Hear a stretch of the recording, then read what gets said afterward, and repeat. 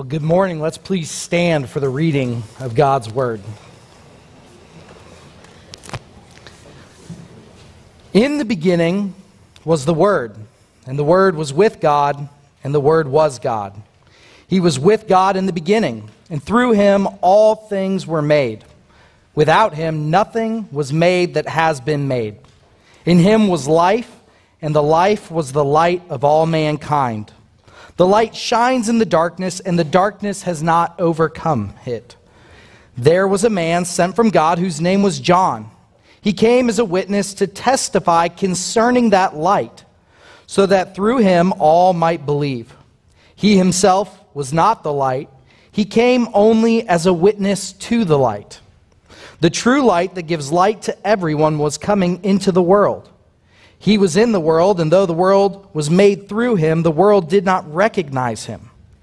He came to that which was his own, and his own did not receive him. Yet to all who did receive him, to those who believed in his name, he gave the right to become the children of God. Children born not of natural descent, nor of human decision, or a husband's will, but born of God. The Word became flesh and made his dwelling among us. We have seen his glory, the glory of the one and the only, the Son, who came from the Father, full of grace and truth. Indeed, the grass withers and the flower fades, but the word of our Lord stands forever. May he add his blessing to it. You may be seated. Please pray with me again. Our gracious God and Heavenly Father, as we now take time to consider these profound words that have been recorded in Scripture by John, I just ask, Lord, that you would bless our time in it, grow us, help us to love you more because of it, and may we see Christ for who he is and what he has done. We pray this in Jesus' matchless name. Amen. Well, I am certain that many of you in here will have heard the phrase, often imitated, but never duplicated. I don't know why, but to me, when I hear that phrase, I immediately associate it with one of the culinary world's greatest secret recipes of all time. A delicious golden batter of 11 herbs and spices, deep fried and thrown in a bucket, and is what we call finger-licking good. Yes, it comes from the hands of Harlan David Sanders. He is also better known as the Colonel. It's his own original fried chicken recipe from KFC. And so now that most of you are thinking about lunch and are totally distracted, that's okay. I just think it's so interesting how this recipe has been protected and guarded by Kentucky Fried Chicken. They have spared no expense at keeping it a secret. There are multiple ways this has been done. The first of which is by having a bank vault installed in their local headquarters in Louisville, Kentucky. Inside that vault, which only one person knows the combination to, there is a safe.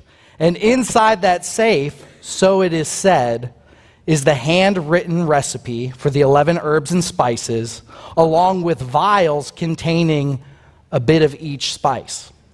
So it's locked, it's hidden away, it's under camera and guard at all times. If they ever have to move it, which they have a few times, the safe is taken out of the vault and put into a brink truck and taken to a location off-site that no one knows of. To make it even more interesting, KFC, in order to keep it a secret, they've employed 2 different companies in 2 different cities responsible for each mixing 1/2 of the 11 herbs and spices. So no one at either location knows what's in the other half. In order to get those things put together, they send it to a 3rd location, mix it together, and then send it out to their brick and mortar locations. Now, it's said that there are only 2 people alive who know the exact recipe. And in order to guard that recipe with the power of the law, those 2 people have been forced to sign non-disclosure agreements. So it is a complete and total secret. And if you're wondering what that has to do with John's gospel and his prologue, you're going to have to wait, just like you have to wait for lunch. So let's just get a little bit of background into the prologue of John's gospel. Our new sermon series is going to be going through the life of Jesus, and so there's no better place for us to start than John's gospel. Right before our service, I was talking with Dave Cleland for a minute, and he so rightly said, you have one of the most dense and theologically complicated and rich passages in all of Scripture. So we have quite a chore in front of us. We don't have the time to go through all the interesting doctrines and points that could be made here. We could have multiple sermon series spent looking at these opening verses. But because our time is short, I just want to look at one simple thing that is profoundly beautiful. And it has to do with the title that John gives to the Lord Jesus. Now, there are a number of titles he could have chosen. He could have chosen Son of God. He could have chosen Son of Man or Son of David, King of Israel, Lamb of God, Suffering Servant. But John, being considered one of, if not the most Jewish of all four Gospels, chooses a summary title for the Lord Jesus that takes from Old Testament concepts and truths, elements of who God is, and applies them to Christ. The title he chooses is the Word. And so we need to have kind of our Old Testament thinking caps on. We need to have Old Testament radar on, because when he's talking about Jesus as the Word, it's going to bring up rich and deep truths from the Old Testament. And the first connection that's made is very obvious. The first three words of John's gospel are in the beginning. John is taking us all the way back to before time began, when Yahweh God Almighty created the heavens and the earth. So if you were a Jewish listener for the first time to John's gospel, your expectation would be for him to say, in the beginning was God. Or in the beginning, God created the heavens and the earth. And everything that comes with that is associated with God's word of power. How in the beginning, when he created all things, he did so by mere speech. He didn't have to lift a finger to create anything. He created everything out of nothing by the power of his word. It's a picture of his knowledge and his creativity, the majesty that is within him, the grandeur of who he is as God Most High. And for us as Christians, I mean, if you love the Lord, then anytime you go out to somewhere that is just beautiful in creation, you can't help but want to worship him and praise him and recognize the beauty of what he's done. I remember growing up when I was in Boy Scouts, one of the merit badges that I chose to do, it was a pretty rigorous merit badge, was the astronomy one. And I don't know if there's any father more involved in Boy Scouts with their kids, other than maybe Will Thomas. My dad was so committed to helping my brother and I in Boy Scouts. And so for the astrology merit badge, over a 6-month span of time, you would have to, 2 nights a month, go out to the exact same location, and every 2 hours, chart the movement of like the constellations. And I couldn't drive yet, and so my dad would faithfully wake me up every 2 hours, and we would drive down to the football field at the high school, and we'd go out on the 50-yard line, and you'd be staring out at the night sky. And very little light pollution where I grew up, and so you'd be looking out at the sky, and you'd see the Milky Way galaxy strewn across the sky, and you would just be astounded at thinking about how God is the one who spoke it into existence. Well, John doesn't say, in the beginning, God. Instead, John says, in the beginning was the Word. And the Word was with God. And the Word was God. And he's talking about Jesus as the creative agent of all things. It brings to light how awesome the second person of the Trinity is, in that he was the one who spoke those things into existence along with the Father. I mean, some of the theological truths that we can't really delve into but are present here are things like God's aseity, that he doesn't need anything outside of himself. But you also have the divinity of Christ. You have the picture of the Trinity in which he's side by side and face to face with the Father. But he is also God Almighty. And so the first connection that's being made is really the Word and creation.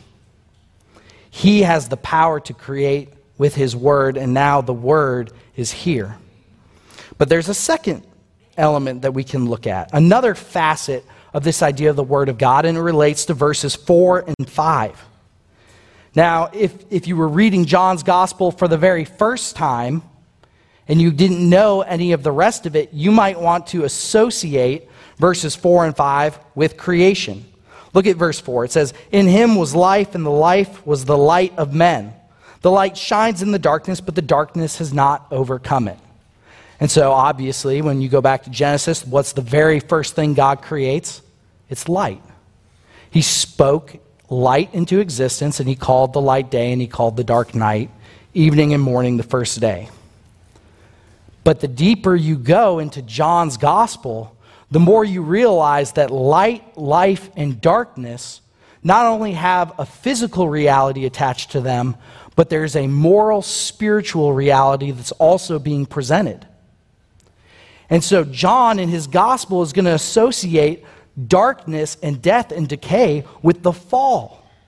That this world at the fall plunges into sin and death and darkness, and God's Word needs to come to deliver his people. And so the Word is associated with deliverance. All throughout the Old Testament, this can be seen. All throughout the Old Testament, this is understood. And so you have places like in Psalm 119:50, where the psalmist says, "This is my comfort in my affliction, that your words and your promise give me life." Or in Psalm 107, verse 20, when the Israelites are suffering from some sort of illness and destruction, the psalmist writes, "The Lord, he sent out his word and healed them and delivered them from their destruction."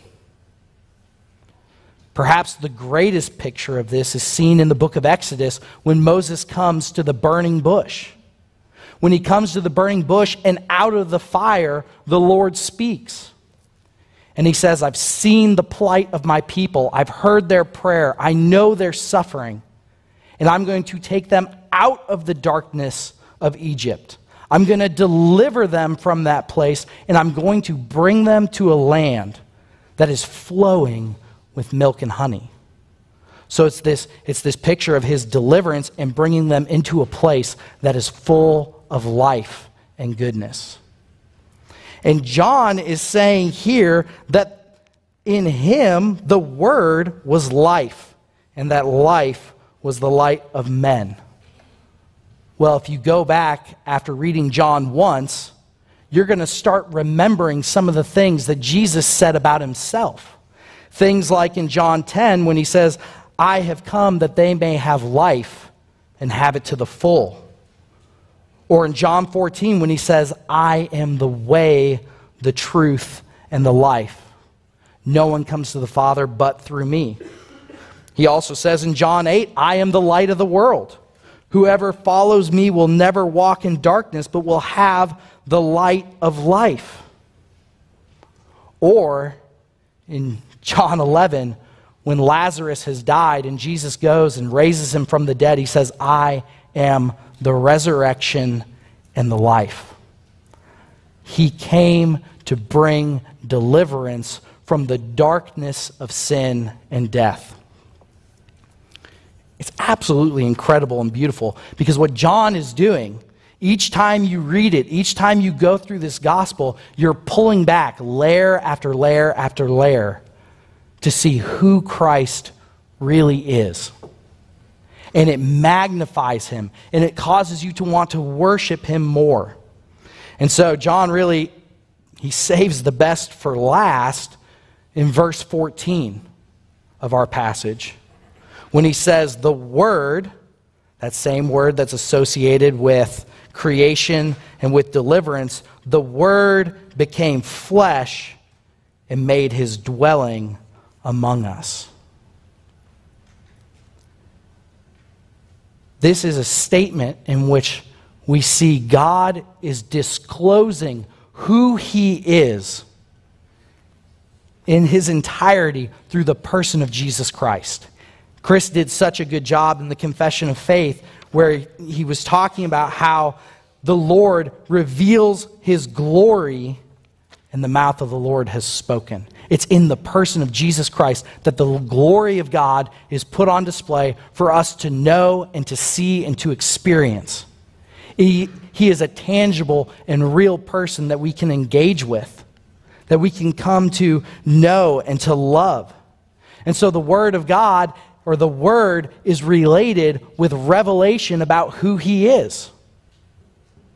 So if we go back, putting on our Old Testament radar, we go back into the Old Testament, we see time and time and time again how God reveals who he is by speaking and engaging in relationship with his people.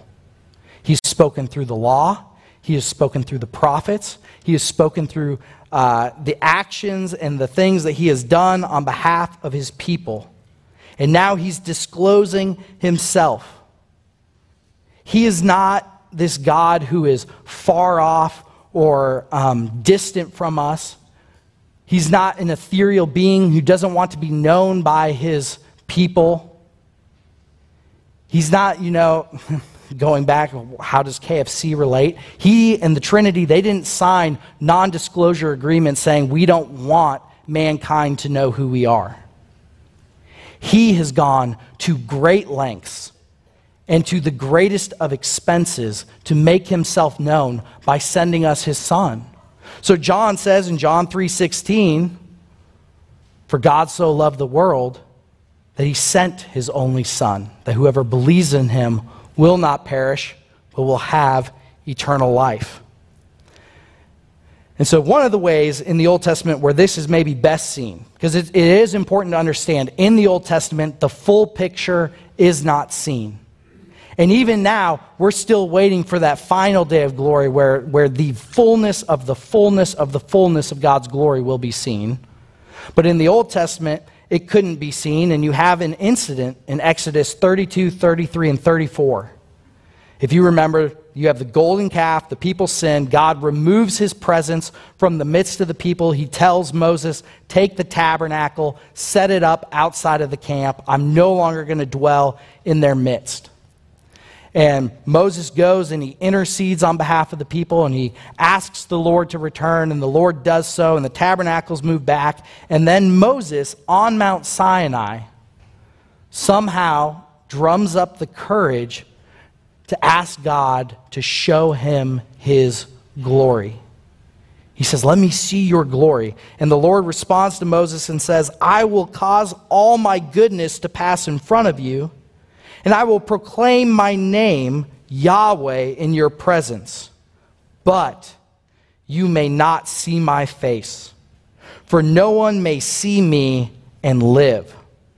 And so then the Lord hides Moses in the cleft of the rock. And the Lord does come, and he passes by Moses, but he covers Moses' face with his hand, and then he removes it so that Moses may see his back.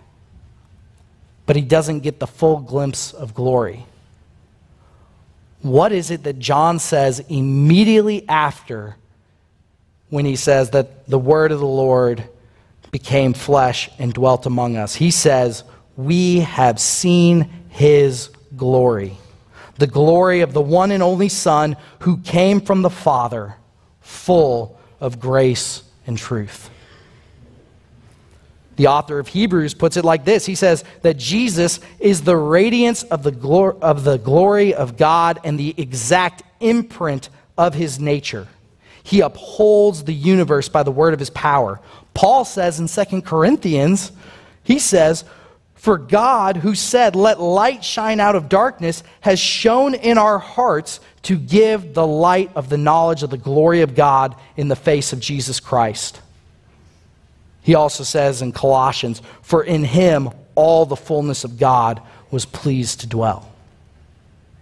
So friends, we have a God who wants to be known by us. And he has made it so that we can know him. He's revealed himself through the Word, and the Word is Jesus Christ. And what's so profoundly sad in one sense is the way that the world responded to his arrival. In verses 10 and 11, we see that he was in the world, and though the world was made through him, the world did not recognize him. He came to that which was his own, but his own did not receive him. You know, it's almost so incredible and mind-blowing to see these pictures of Jesus from the Old Testament brought into the New, that you wonder, and maybe even a little bit, at least I do, a little bit judge, like, how could they not know? But when you're in darkness and in sin, of course you don't see it. But this is the gospel, verse 12. "Yet to all who received him, to those who believed in his name, he gave the right to become the children of God. Children born not of natural descent, nor of human decision or a husband's will, but born of God." So, one application that we can take from this is that if you do not know him, if you've not put your faith in him, if you have not believed in him, now is a great time to do so, because in him alone is light and life. And he offers himself freely to us. We just need to believe. But a final application, an application to those of us who do know him and do love him, I think it's both convicting and encouraging. You know, we're 7 days, so today is January 7th, we're 7 days into a new year. I'm sure many of you have already seen some of the funny memes and jokes going around online about people giving up on their New Year's resolutions, haven't even made it a full week. Some of you might be like me and have also done that, although I've kind of given up on New Year's resolutions. I just don't make them anymore. But you know, why is it that it's so easy to give up so quickly? It's because you love the former thing more than what you want to see changed. And that is so true when it comes to our sin. The reason we return time and time again to the ways in which we sin is because we oftentimes love our sin more than we do our Savior. And the way that that can change is by having a greater love and affection for the Lord Jesus Christ. The more our view and vision of him is expanded and grows, the more we see him as he reveals himself to us in his word, the more we stir up our hearts in love and commitment to him, and the greater he becomes, the less we are going to want to pursue those things. Thomas Chalmers, a Puritan, wrote a sermon called The Expulsive Power of a New Affection. He has this wonderful quote. He says, "We know of no other way by which to keep the love of the world out of our heart than to keep in our hearts the love of God. And there is no other way by which to keep our hearts in the love of God than building ourselves up on our most holy faith." If you want to see change in your life,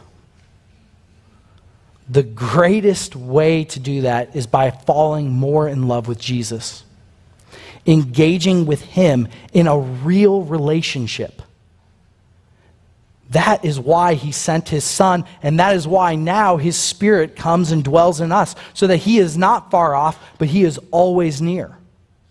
And so, you know, in 2024, we don't read our Bibles just to check the box on a reading plan, or we don't come to church because that is like the conservatively appropriate thing that we should do, or we don't go to the Lord in prayer only when we need something from him. but it is all relationally driven. We open up the pages of the Word of God because that is where we get to meet with Him and get to know Him and are encouraged by Him and understand what it is He would have us do. Right? We gather together as a body of believers, as brothers and sisters, because when we are together, we see the work that Christ is doing in each other's lives, and we are spurred on, and we are encouraged, and we are edified.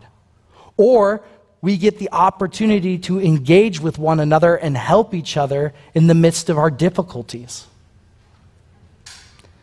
The Word of God, the Word, Christ Jesus Himself, is the one who created all things. He's the one who delivers us from our sin. And He has made Himself known by taking on the flesh of man to come and dwell with us. A big vision of Jesus is seen through reading John's opening prologue over and over again. And I think some of the best words that can summarize it for us are what we'll sing during the bread this morning. Just listen to these words. Thou who was rich beyond all splendor, all for love's sake becamest poor. Thrones for a manger He did surrender, sapphire paved courts for a stable floor. Thou who art God beyond all praising, all for love's sake becamest man. Stooping so low, but sinners raising heavenward by Thine eternal plan. Thou who art love beyond all telling, Savior and King, we worship Thee. Emmanuel within us dwelling, make us what you would have us be. He says, draw near to me and I will draw near to you. Let that be our goal in this new year. Pray with me. Our gracious Heavenly Father, we thank You and praise You for the incarnation of the Lord Jesus Christ and for the gospel that John has laid forth. As we spend this spring season in our sermons looking at the life of Christ, may we love You more, and may we grow to be more and more and more like Him. We pray this in the matchless name of Jesus. Amen.